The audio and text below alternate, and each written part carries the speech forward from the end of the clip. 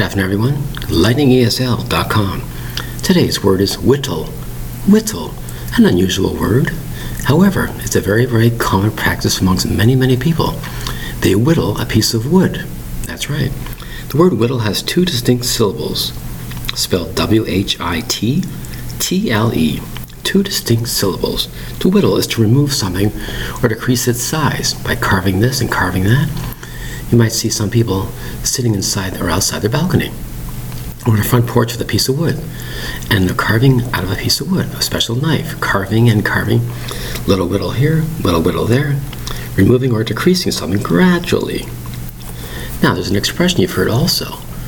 It's some piece of a house, let's say there's a house on the street and it's falling apart. It's whittling away all by itself. You wasn't getting to it, it's not well kept. It whittled away into dust. It fell apart. It gradually and slowly fell apart.